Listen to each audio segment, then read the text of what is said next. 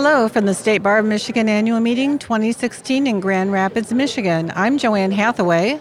I'm Tish Vincent. And I'm Linda Rexer. And we're on the road with Legal Talk Network.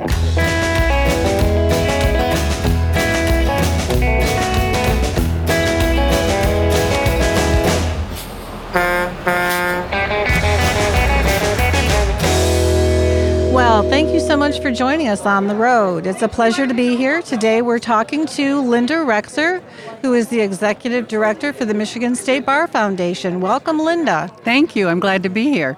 Thank you for taking the time to talk with us today. We're interested in hearing from you about the Michigan State Bar Foundation and some of the activities that are happening and we think would be of interest to the State Bar of Michigan members and other attorneys around the country. Thank you. I'm just always delighted to talk about the Michigan State Bar Foundation, which is nearly 70 years old and has been doing charitable work for all that time. Some people call us the charitable arm of the bar, but it's a separate charitable corporation that primarily gives grants and does funding and leadership to advance access to justice. And a lot of the funding goes for nonprofit civil legal aid programs around the state, but just a range of access to justice work, and there's a lot of it that would be of interest to, I think, State Bar members. Absolutely. I was able to be at the awards dinner last night where you were granted the Robert P. Hudson Award and heard some of the statistics about what you've done in your term as the executive director. Could you share some of your accomplishments? Well, I think they're very remarkable. Yeah, thank you. It's been a great privilege. I've been executive director of the foundation for 30 years, and so that's given me a great opportunity to work on lots of things that have improved the justice system in our state. But of course, no one does that alone. And one of the reasons I love to talk about a few of these things, and I'll mention some specifically, is because in Michigan, the genius is this great culture of collaboration, led by our great State Bar of Michigan. And in all of my national work, I'm always proud to mention that I'm from the State Bar of Michigan because it's really known as a leader and visionary and has been part of every meaningful access to justice advancement since that I can remember, as well as the providers, the nonprofit civil legal aid programs, and the courts.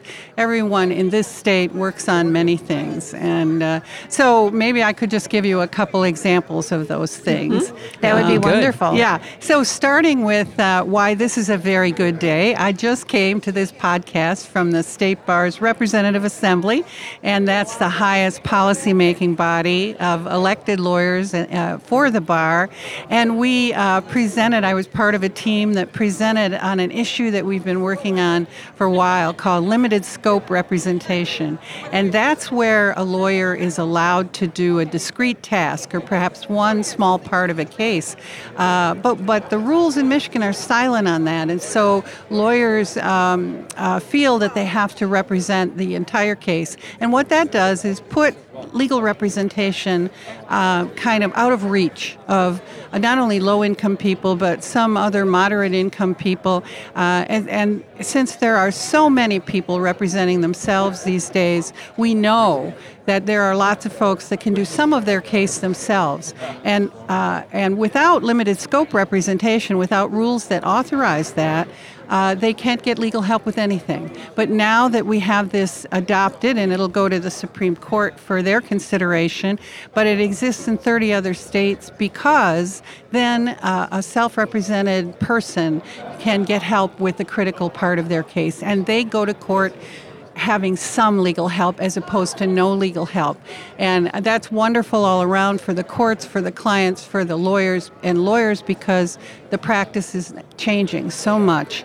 Technology-driven systems and new generations of clients who are used to doing things themselves and can do some things themselves. It's a change that all of us really already are seeing, but it's much better when you have the kind of leadership that the Rep Assembly just exercised and are ahead of it and are trying to make sure that we can produce the tools that make it ethical and high quality for everybody. So you can see that I'm really excited about this particular thing, but there have been dozens of things like this over the years that I would be here till midnight, and I'll try not to do that to you. But the couple of other things would be the wonderful, wonderful award-winning Michigan Self-Help program, which it kind of follows on what I was just talking about.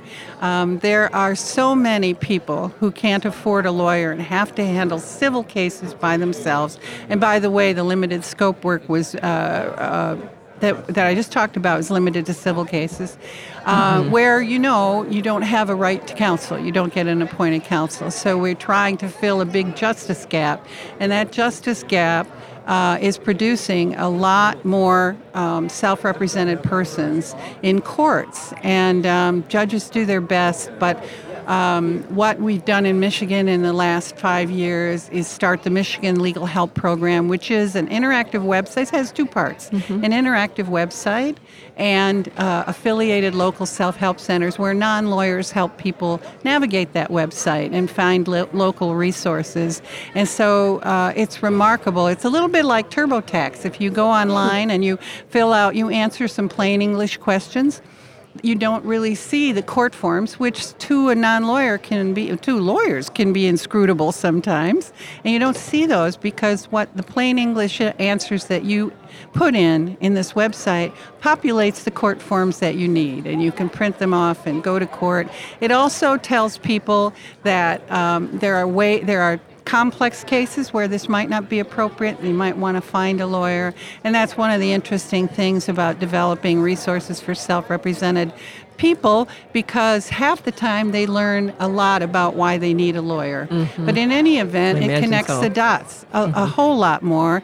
And Michigan now, I'm so proud of this, is third in the country, behind only New York and California, in the number of automated documents generated for self-represented persons. So it's wonderful. That's very impressive considering they're much larger states than Michigan. Yes, absolutely. right. Isn't it true that in Michigan we are generating approximately 250 forms a day? Is that an accurate number? It's 250. I don't know if 250, but it's over 200, and it is sets of forms. So, for example, in a divorce case, you could have one set that has 11 forms populated in it. But I want to point out that the Michigan Legal Help site, which is now in Spanish also, has not just the forms, but a lot of information, toolkits and checklists and articles and things that are written in plain English and at a 6th grade level so that people can learn how to prevent or mitigate their problem. You don't have to be going to court to get this sort of help. And there are some tools even beyond the forms. So, for example, if you want to get your security deposit back from your landlord, it will help you generate a letter to do that.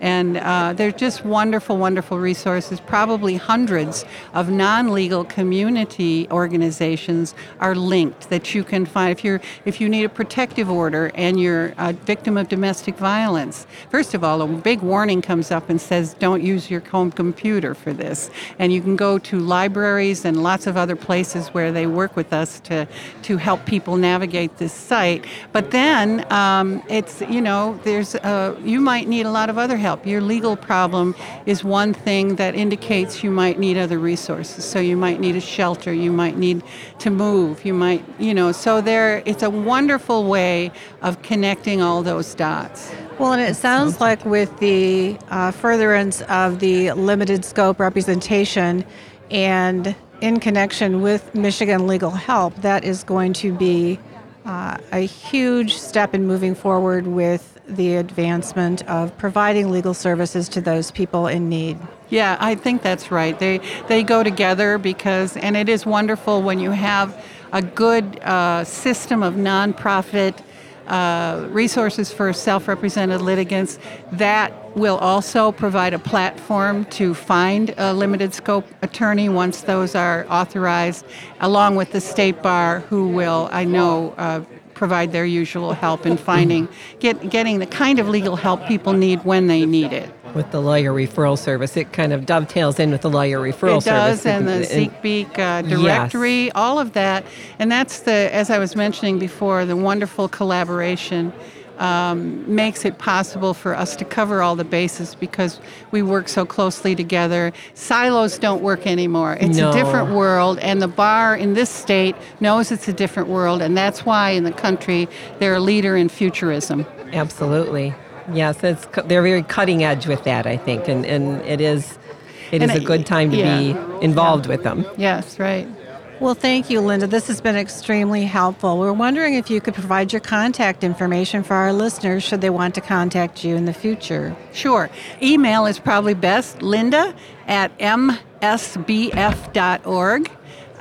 Or if you want to contact the foundation, it's just info@msbf.org. And we welcome all questions and input. Thank you. Thank you. Well, we reached the end of the road for today's episode.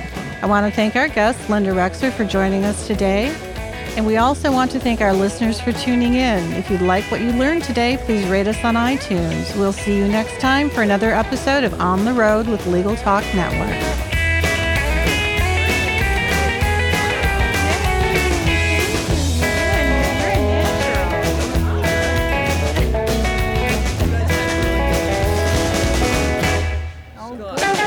If you'd like more information about what you've heard today, please visit LegalTalkNetwork.com.